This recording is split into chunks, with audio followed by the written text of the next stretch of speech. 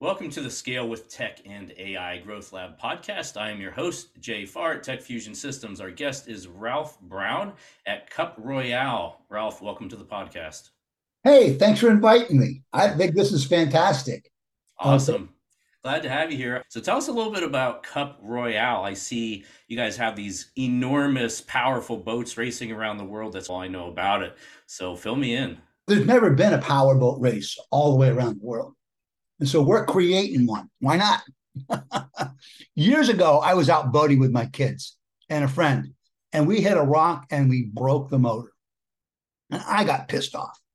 I had no idea this was going to be a life-changing moment at the time. I got pissed off. I said, how is it possible? We can put a man on the moon. We can't make a boat that would go over those rocks and be safe out at sea. Because usually those are two different problems. The boats that are really good out at sea run aground in shallow water. And the boats that get across the shallow waters tip over and kill people or sink in the ocean. So anyway, I got really pissed off about it, and it got really consumed in my head about how to make a better boat. And over a course of years, it became a really big deal. And at the time, I was in the financial planning industry. I basically did long-term investments for people and their insurances and stuff.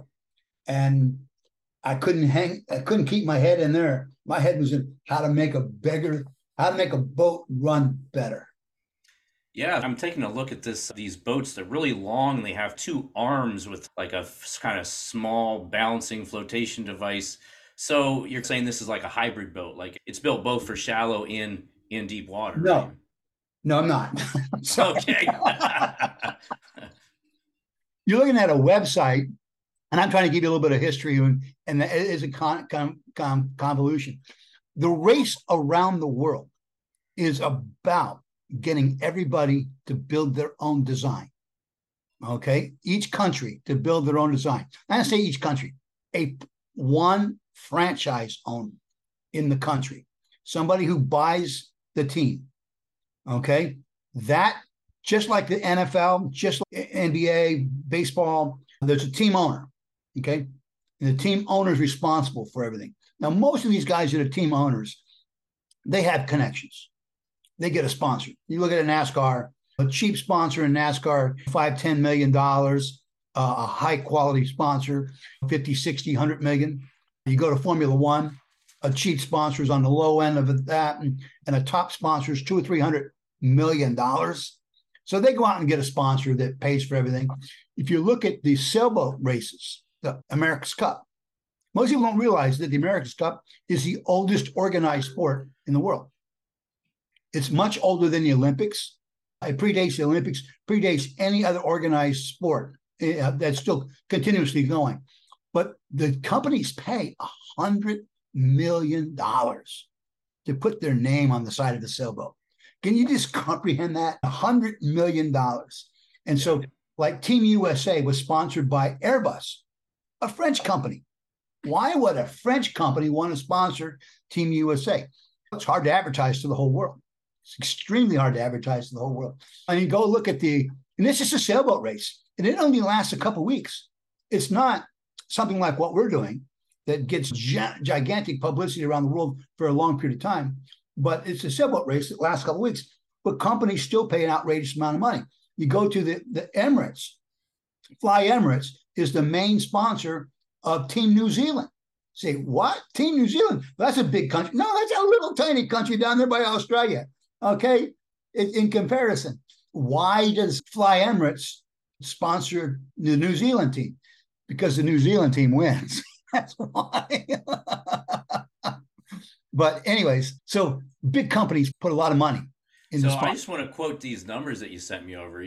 You have here approximately 5 million people watch an average NFL game, 400 million people watch the average Formula One race.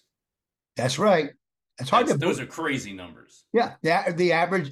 Last night, I tried to watch the Buccaneers game, and we had TV problems, and we weren't able to watch it as they lost. We don't like to see them lose, but we like the Buccaneers. But anyways, we would have been one of those 5 million people trying to watch. Okay, and then Monday Night Football is actually a little bit higher. Okay, but the regular games, it's about 5 million per game.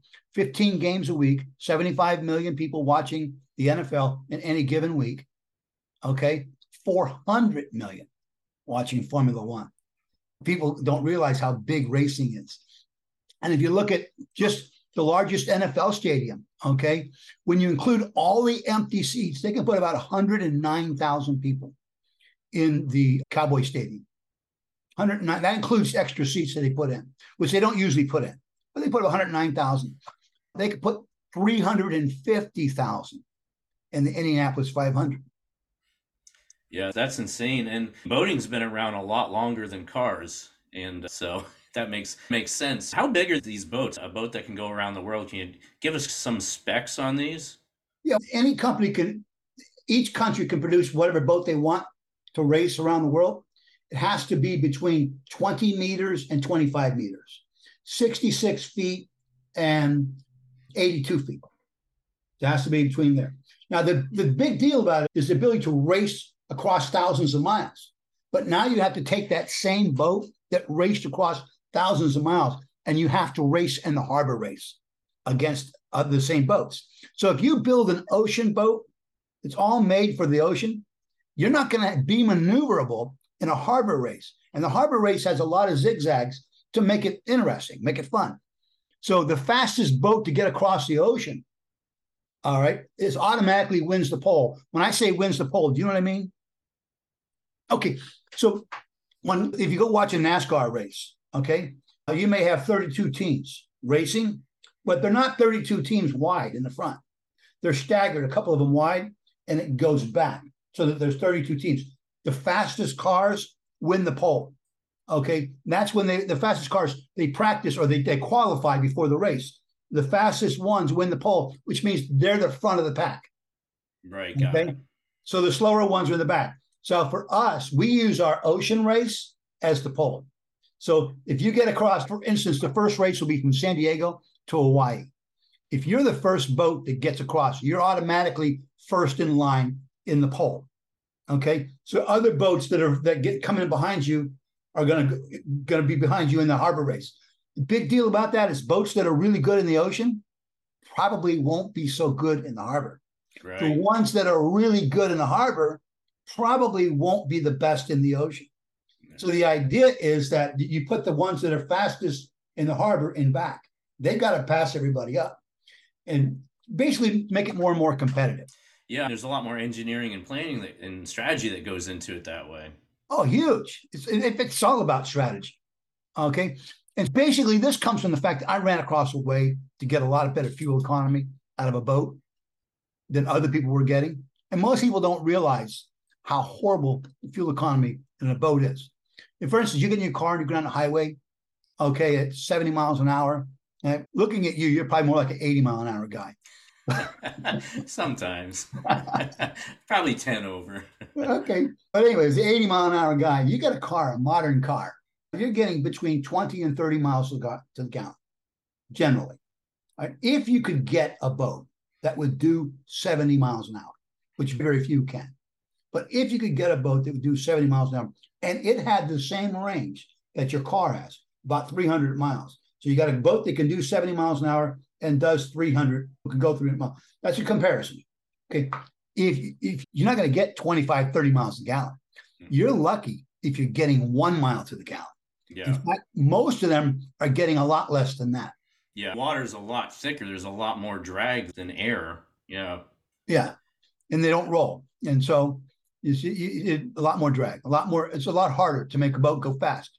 So basically the whole idea here is we want the world to produce more efficient ships. Now, if you, just to give you an idea, shipping hasn't really changed since 1957, the last major change in the propulsion system of ships. 6% of the world's fuel, 6%. Okay. To give you a comparison of what think about that for just a minute. The United States represents 4% of the world's population. Okay. So I'm talking about just in comparison to the population of the United States versus the rest of the world. 6% of the world's fuel is used for shipping. 90% of all trade takes place by ship. And there hasn't been a significant change since 1957, 65 years. Now, not because there aren't good ideas. There's plenty of good ideas out there. In fact, there was a cruise company that decided to make a hydrogen-powered cruise ship. Now, it caught fire, and that probably doesn't encourage a whole lot of people to go on. Probably not. I remember the idea of using hydrogen for fuel has been around for a long time. Of course, it's being fought tooth and nail by petroleum companies and et cetera, et cetera. And of course, there are dangers as well, but probably it's a very viable option if it was done correctly. But you're right, there's a lot of pushback, and when something like that happens, it's very discouraging. So hard to Well, get support. a naval architect builds a ship for 25 years. Okay, that's the plan, 25 years. And at the end of that 25 years, you can't get insurance on it. That ship may work perfect. Everything may be perfect, but nobody wants to insure it. If you can't get insurance on it, no harbor wants you to bring it in. Because if you bump something, you just touch and just bump, you've got massive amount of mass, massive amount of weight. Yeah. Just sounds too common. Massive amount of weight there and momentum. And it just touches things. It destroys docks, destroys piers, destroys boats, destroys bridges. In fact, here in Tampa Bay, about 35 years ago, we had one of them running into one of our bridges down here. And it took the bridge down. I think it killed 32 people. And so basically, if you don't have insurance on a big ship, okay, they won't let you bring it in the harbor. After 25 years, that's why they take them to the scrapyards. You look at these, you see these scrapyards, beautiful ship, they're going to run on the ground and cut it up in pieces and sell it. Yeah. Okay, because nobody wants to insure it. And because nobody wants to insure it, you can't use it. And so consequently, no naval architect wants to take the risk. You've got a couple $100 million sitting out there, and you got to pull it out of the water and change something because you decided that you wanted some new technology, a new idea. So there has to be a proving ground. Mm-hmm. Yeah, the conditions for innovation are not really there, like you're describing, like the insurance, the length of time it takes, the liability. And so basically one of the things that you're accomplishing with CupRoyale is encouraging innovation in kind of a small testing ground. Yes, a proving ground. Have you ever heard of Evinrude Outboards? No. It's the oldest manufacturer of outboard motors in the world. It was a U.S. company, got bought out by a Canadian company, but it's one of the largest manufacturers of outboards in the world. And a couple of years ago, they came out with this really great engine called the E-Tech. And they said it did this and this. It was the greatest thing you can imagine. Okay. And they really sold a ton of them. They found out a little bit later that they broke. All these new ideas broke. And they ended up with all these massive warranty claims, and they just shut the doors just recently. They just shut their doors down, the oldest manufacturer. So had they had somewhere to prove this to the whole world, how well it was, how strong it was, and it wouldn't break down in a 50,000-mile race. Okay, you do a 50,000-mile race, if it's going to break, it's going to break. Yeah. There's a big difference between design in the lab and then putting it through a real field test in the real world. I've been an engineer for a long time, and I can tell you that things don't always work the way they're supposed to Really? when you put them to the test. And the design engineers are like, that's not possible. And the guys in the field are like, we have a video, we'll send it to you. And so, yeah, that's too bad. Boy, that was an awfully big gamble they made. Yes, and they put them out of business. It's that simple. And it's pretty sad when it's the oldest manufacturer in the world. When you think about that. I hold 4 world records in boating. They're all extreme power boating records, including, so I developed that boat I was telling you about that could run in super shallow water. And I said was safe on the ocean. And people, I'm not saying everybody should use them in the ocean, but I'm saying if you get stuck in the ocean, you should be okay. All right. People laughed at me.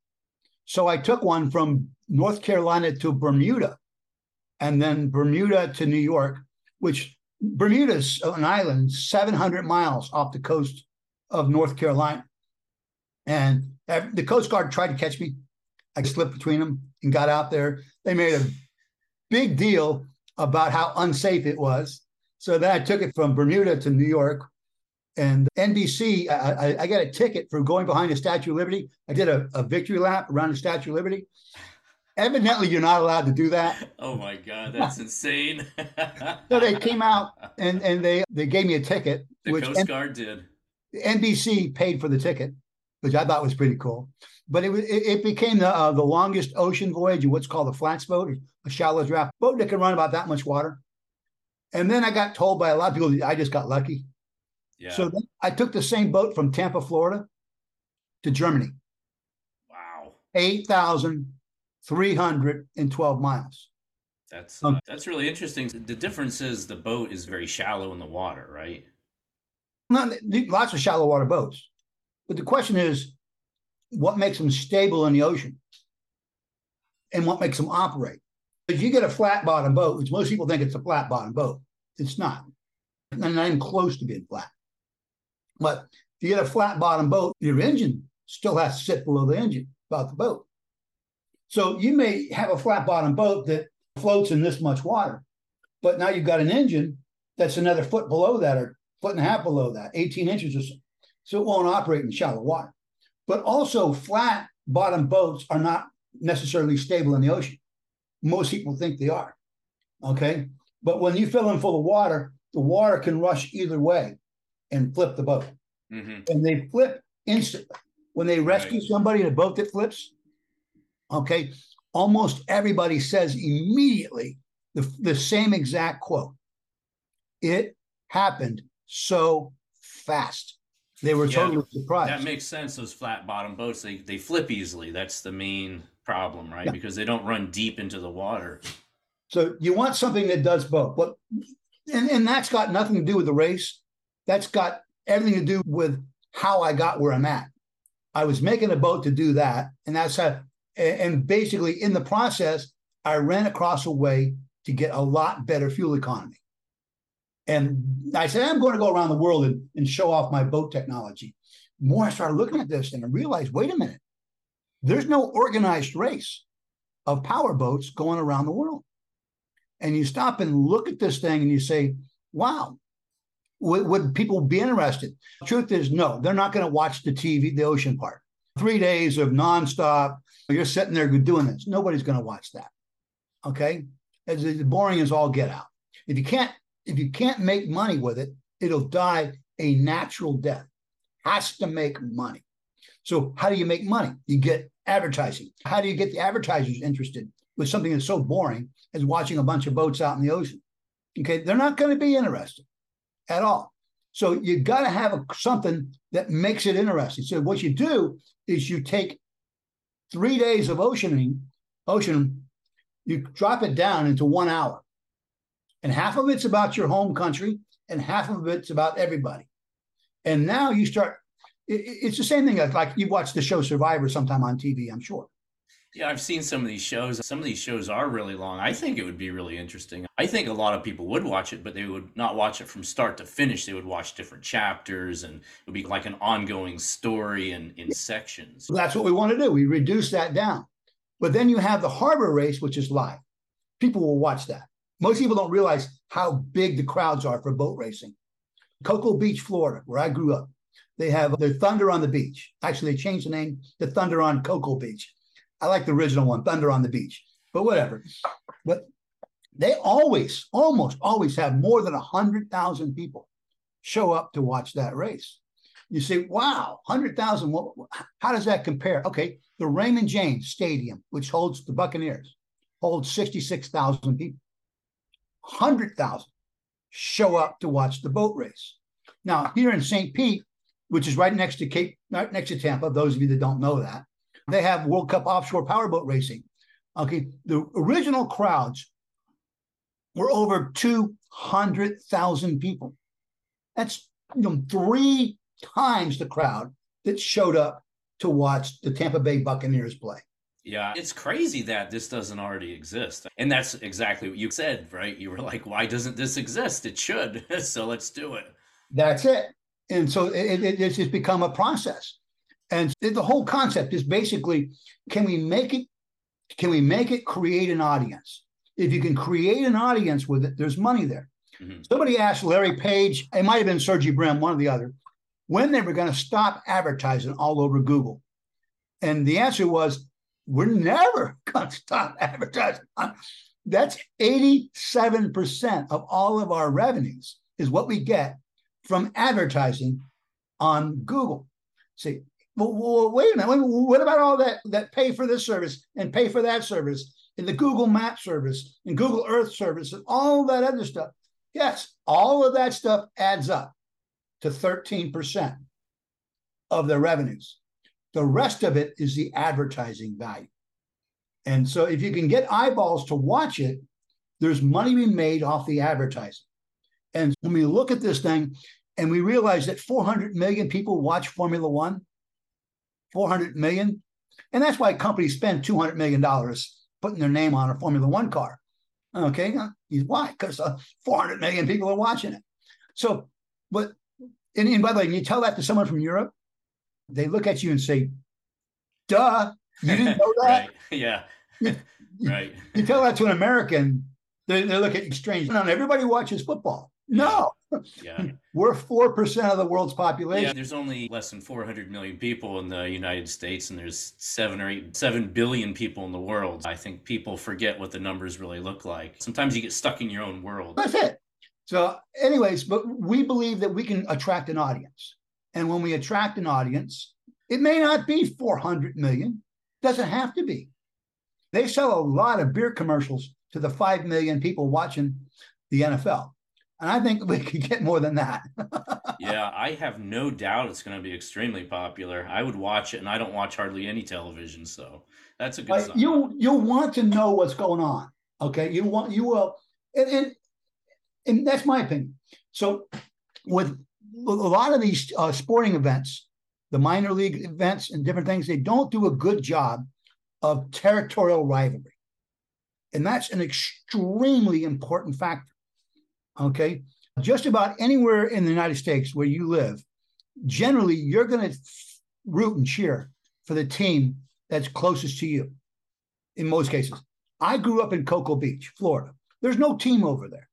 All right. We rooted for Miami Dolphins. That was back then. There wasn't a Tampa Bay Buccaneers and there wasn't the Jacksonville Jaguars. They didn't exist.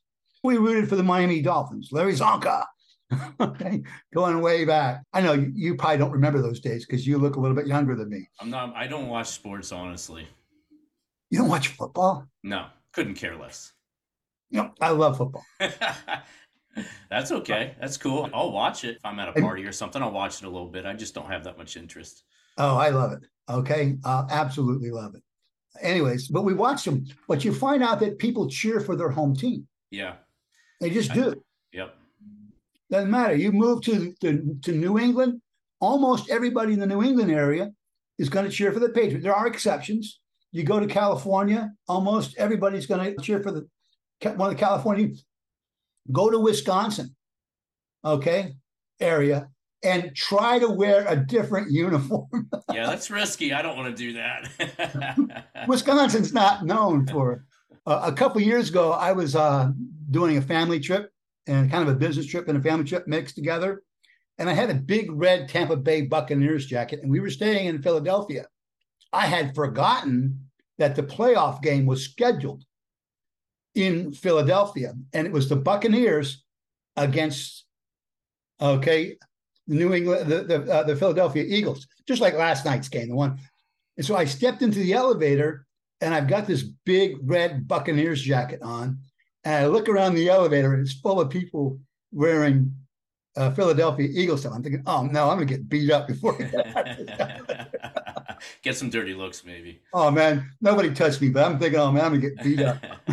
So how does this race work? So you got 50 teams, or is that the plan? That's the plan. Where are you at with actually the first race? What's the trajectory look like? The first race will take place 18 months from funding. We're still putting together the capital. Okay. The first race will go from San Diego around the world back to San Diego. Now, we may move it, but currently we're planning to use San Diego. The reason for it, we can use it any city we want, as long as you come back to the same city. And of course, the city's got to have access to the ocean. But you can even use Chicago for that matter. Okay. And most people think of Chicago as if you've never been there, okay, you think all this stuff in the news about how crime it is, crime central. But if you get downtown Chicago, it's a beautiful city on the water. I used to live on the outskirts, and it's a beautiful city on the water. And they've got a lot of really great stuff going on. It could be there, it could be somewhere else. But anyways, but we race around the world and we get back to it. Now it's going to take us 18 months to put this together, the first team. First race, we will have between 2 and 5 teams. That's all. Won't be a big deal. The following year, we're hoping to have between 5 and 20 teams race. And the year after that, we want to go up by another 10 or so. And eventually we want to have no more than 50 teams. And that's the goal. You say there's 206 countries. Well, what about the other 156 countries? They get a team? No, they don't. So why don't they get a team? Because we're only letting 50 teams. It's just like how many cities want an NFL team? When was the last time they added an NFL team? It's been years. You have to have enough resources to fund a competitive team. It's not just that. They want the exclusivity. That's a big deal. The teams keep going up in value. For instance, a few months ago, they sold the Denver Broncos for $4.65 billion. Now, I was told the other day, and I'm not sure this, I haven't verified it, and I really should take a minute and verify it, but they just sold the Washington team for $6 billion. Jeez. So how do you what do you get when you buy one of these teams? Well, people don't realize what they get. You get some dirty uniforms and a bunch of contracts. You might get a building, you might not. You might get a field, you might not. A lot of times those buildings are rented and the fields, the city owns them. So what do you really get when you spend $4.65 billion for a team? Nothing more than a bunch of contracts. But what you get is the exclusivity, exclusive rights to that team. And that's a big deal because in 40 years, there's only 3 things that have never had a negative quarter. Healthcare has never had a negative quarter. Education has never had a negative quarter. And North American professional sports has never had a negative quarter. So if you're looking at long-term investments and you've got, let's suppose you had a few $1 billion and you want to put it somewhere and you don't want to lose money. You've already made all the money you want to make. Of course, you always want to make more, but you're not worried about making money. You're worried about a good, safe investment. The Walton family thought the Denver Broncos for $4.65 billion was a good investment. And I don't know who bought the Washington. I should look it up, but I haven't. But anyways, somebody just bought it for $6 billion. That team, that group of people thought that was a good, safe investment. Yeah, that's really interesting. I didn't know those statistics. So how do you find, where are you sourcing the teams from? How many people are going to man a boat? And where do you get these people from? Who are these people who want to do There's no shortage of people that want to be on a team. There's no shortage of them. I have so many people that are volunteered up to ride with me because we're going to go after the world speed record first before we create this race while we're in the process. It's a big part of the publicity punch for it. And there is no shortage of people who want that. Now, the reality is, how many of those people really are going to endure? I don't want to make anybody think this is something that's simple and easy, because it's not. You get out to sea and there's gigantic waves and you're hundreds of miles, maybe thousands of miles from help. Okay. Not everybody does real well at that. Okay. When you're looking around, the big waves are coming over the top of your boat and huge waves, and your boat's completely submerged in the water. And not everybody gets excited about being there. Okay, but filming it's good, and everybody likes to hear about it. Yeah, that's pretty crazy. How long is it? How long does it take to go around? The current record is 61 days for a powerboat and 41 for a sailboat. Now, almost everybody, I don't know if you saw your face, but you just gave that like a thought. What? Yeah, it doesn't make any sense. Almost everybody says that. With a sailboat, it's 41 days and you don't have to carry any fuel and you don't have to stop and get more. Mm-hmm. With a powerboat, you've got to carry your own fuel and you have to stop and get more. And you can get nobody's help out at sea. Someone delivers fuel to you out at sea, you're disqualified. Right. Okay, you've got to actually stop and get more fuel. So it's 61 days. The 61-day record is a very low-hanging fruit, in my opinion. In the 41-day record, the sailboat record, and almost anybody that knows anything about boats thinks I'm crazy when I say this, I intend to break both records. Okay. No one in the history of mankind has ever taken a powerboat around the world faster than a sailboat ever. Yeah, Um, that's probably going to happen eventually with all the innovation you're going to be spawning from this event. Eventually, you're going to get there. that's it. But we want to get there before we even start the race. It's not, to me, that's not a hard part at all. That's just one step. It's climbing a ladder. It's one step going up the ladder. How But many miles is it? It's not a straight line, obviously, but how many miles is it with the track that you've laid out? it's just over 25,000. 20. Hang on. I'm talking about two different things. I'm talking about going after the record and the race. They're two different things because the race is harbor to harbor around the world. It's still deliberately more than 50,000 miles. The race, Oh, deliberately more than 50. We want it to be the longest race of any kind in the history of mankind. okay. So you're Okay, purposely not doing a very straight line. completely out of the purpose. Yeah, Okay, okay. all right. The going for the records, it's about 25,000 miles and going around the world. And so, anyways, but the I think it's just a great opportunity. It's a great opportunity for teams around the world to develop better, more fuel efficient vessels, and the competition to do that, and then just the competition, just sheer old fashioned racing. So to answer the question you asked earlier, which I never answered, we're selling teams. The teams are $6 million a pop. Okay, I have 3 countries that are spoken for, but they haven't written a check yet. India, Ireland, and the United States. Okay, when the checks are written, then spoken for is real. But there's a banker, retired banker in Germany that grew up in Ireland. She wants the Irish team. One of the professional soccer teams, I guess they call them football teams out there, the family that owns that in India has agreed. They told me they're interested in buying. They just don't want to buy the first team. So when someone else buys a team, they want to buy. And then there's a European king that has agreed to help me sell teams. Okay, I can't say any more about which one. Hmm. Okay, but you see, when's he going to help? When we have the rest of the funding in place. Okay, because you don't want to be embarrassed. Right. That kind of a thing. So And we have a. how are you doing your outreach? How are you connecting with these people for the funding and the purchasing and all of this stuff? There's a lot of. That's a huge answer to a short question, but there's steps in the process, in the whole thing. And the first steps, we're still going through the hardest steps right now. And so over the weekend, I did get an offer for $2 million from a group to come on board. I haven't yet gotten the money, but we're going through paperwork right now. And that just happened just this weekend. And hopefully they come on board.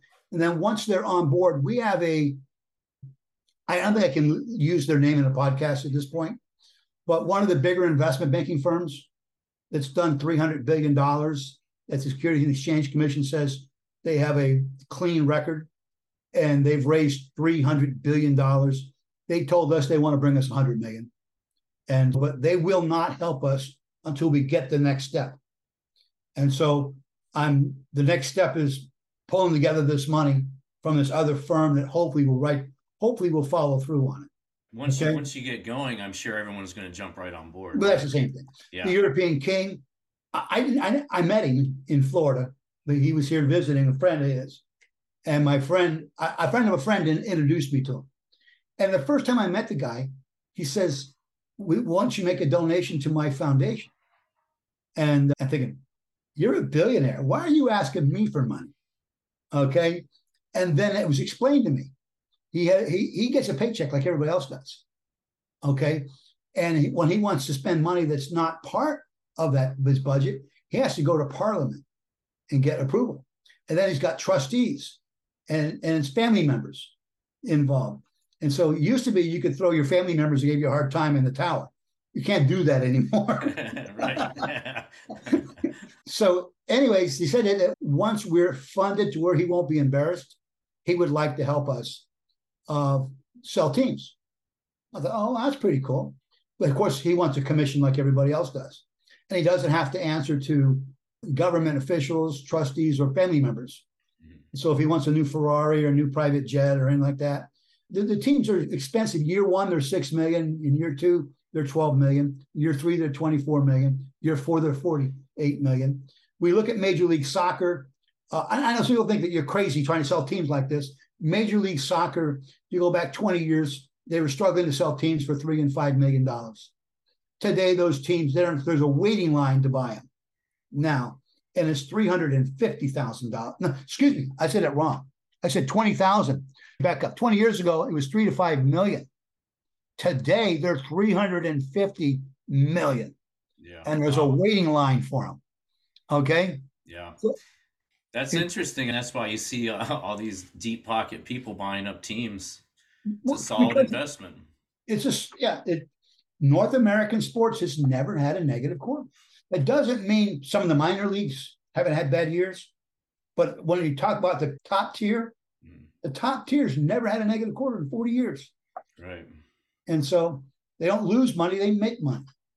So we're gonna know the status. We're gonna find out what the date's gonna be for this first race and all your events. I'm guessing right on your website, CupRoyale.com. Yes, you can find that there. Follow us on LinkedIn, Ralph Brown, CupRoyale on LinkedIn. And anyways, you didn't ask me any questions about AI. I actually wrote down answers about AI in advance. I thought through it. You know what? I will ask you if you want to share with us some of the tech that these boats and the teams are going to use to go around the world safely. And is there any offshore assistance, or are they just isolated to the boat? Okay. What are the restrictions? We're building two vessels. These are 200-foot long aircraft carriers. They carry a seaplane and a helicopter. Okay. They're designed to be fast, efficient vessels. One of them takes off a day and a half ahead of everybody. They leave. Because most of these legs, as you go around the world, are about 3,000 miles. Okay. The vast majority of boats in the world can't race 3,000 miles. But the aircraft carrier want to leave a day early. So it's ahead of everybody. And then one comes up behind everybody. It's 200 feet long. It carries all kinds of equipment and medical teams on the boats. So if we have a problem and somebody needs medical in the middle of the ocean, we can go pick them up with a helicopter or a seaplane and take them back to the lead ship or the following ship. Okay. I apologize. But anyways, you've got that. The follow ship's also going to carry extra fuel. If you need fuel, it's going to cost you on time. Right. You need fuel, but you need a part. Okay. We may have one of these parts. Let's see. That screw is worth 30 minutes for that screw.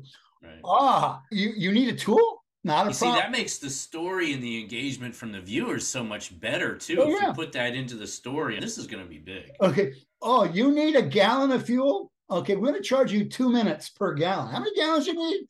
No, there's so much that you could do with this. If you look at the popularity of kind of the reality TV formats, the stories and all the little sub-stories that weave into the overall event, there's so much you could do with this. I think it's going to be so big. I can't wait to see the first one. I think it'll be fantastic. And I think there'll be, just like in football, there's people you love to hate. Okay.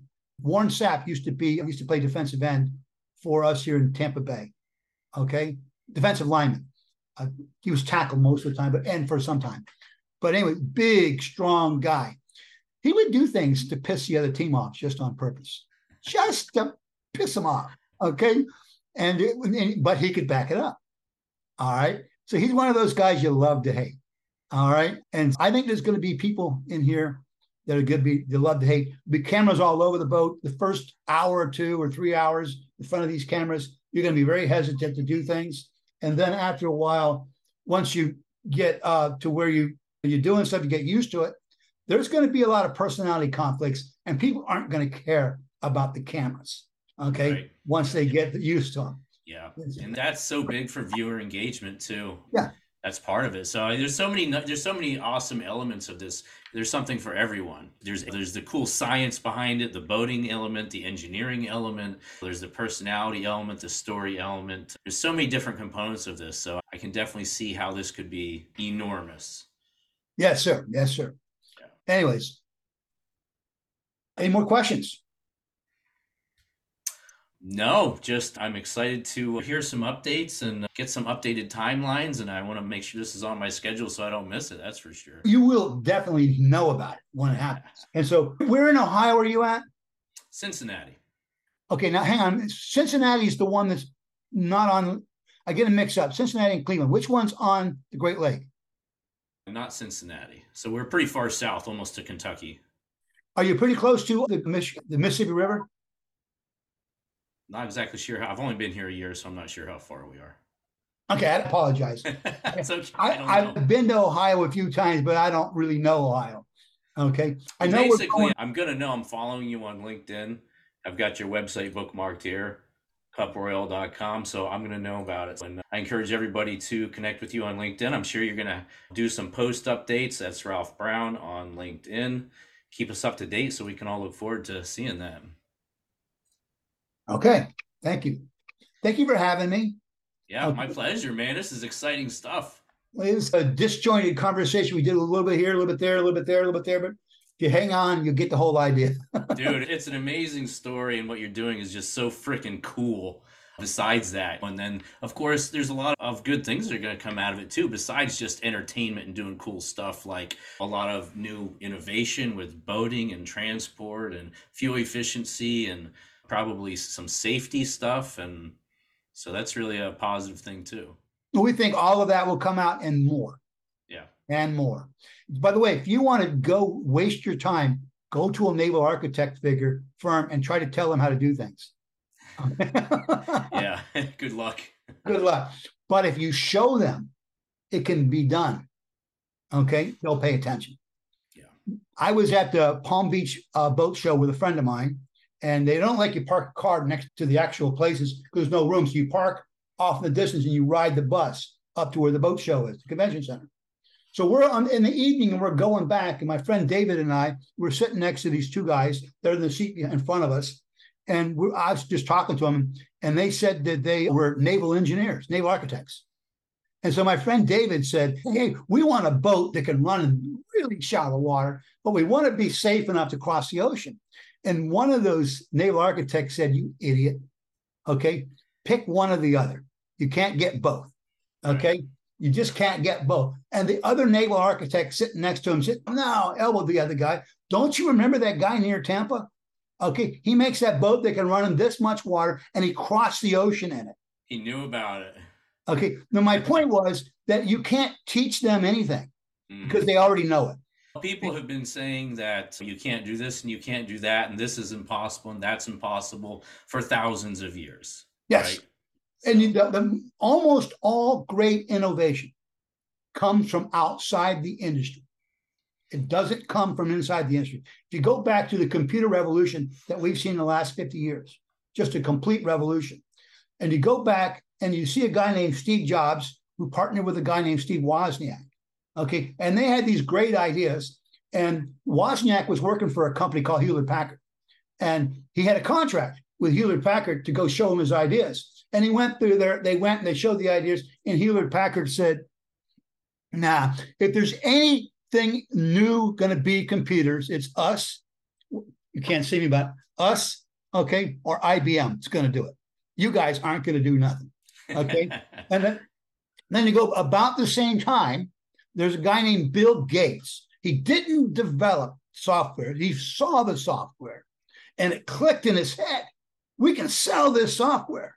So he goes to IBM, and he's pitching it to IBM. And IBM has the same basic attitude. Okay, if it's going to happen, we're going to do it and go away. And they actually got rid of Bill Gates the first time. Told him to go away. Now his family members got him back in, okay, because he had family members that were well connected. But originally went on his own. But their attitude originally was, if it's meant to be, it's going to be us. We're IBM. We're Hewlett-Packard. No, but those are two guys. A little bit of ego getting in the way there. We can go all the way back to the Wright brothers. Everyone laughed at them. You guys are freaking crazy. Human beings can't fly, right? Yeah. You could go back and back thousands of years, yeah.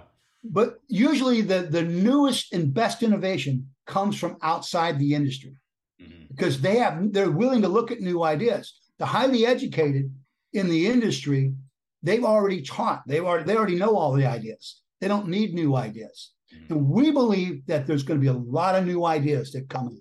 I don't know whose ideas they are, whether they're my ideas or someone else's ideas. Okay, I guarantee a bunch of them are going to be someone else's ideas. But there's going to be great ideas that come up. And when the great ideas come up, that's what we want. We want new ideas. We want things to make things better. And we want old-fashioned competition, because I like to race. I don't know about you, but I like to race. By the way, when I'm racing, I like to win.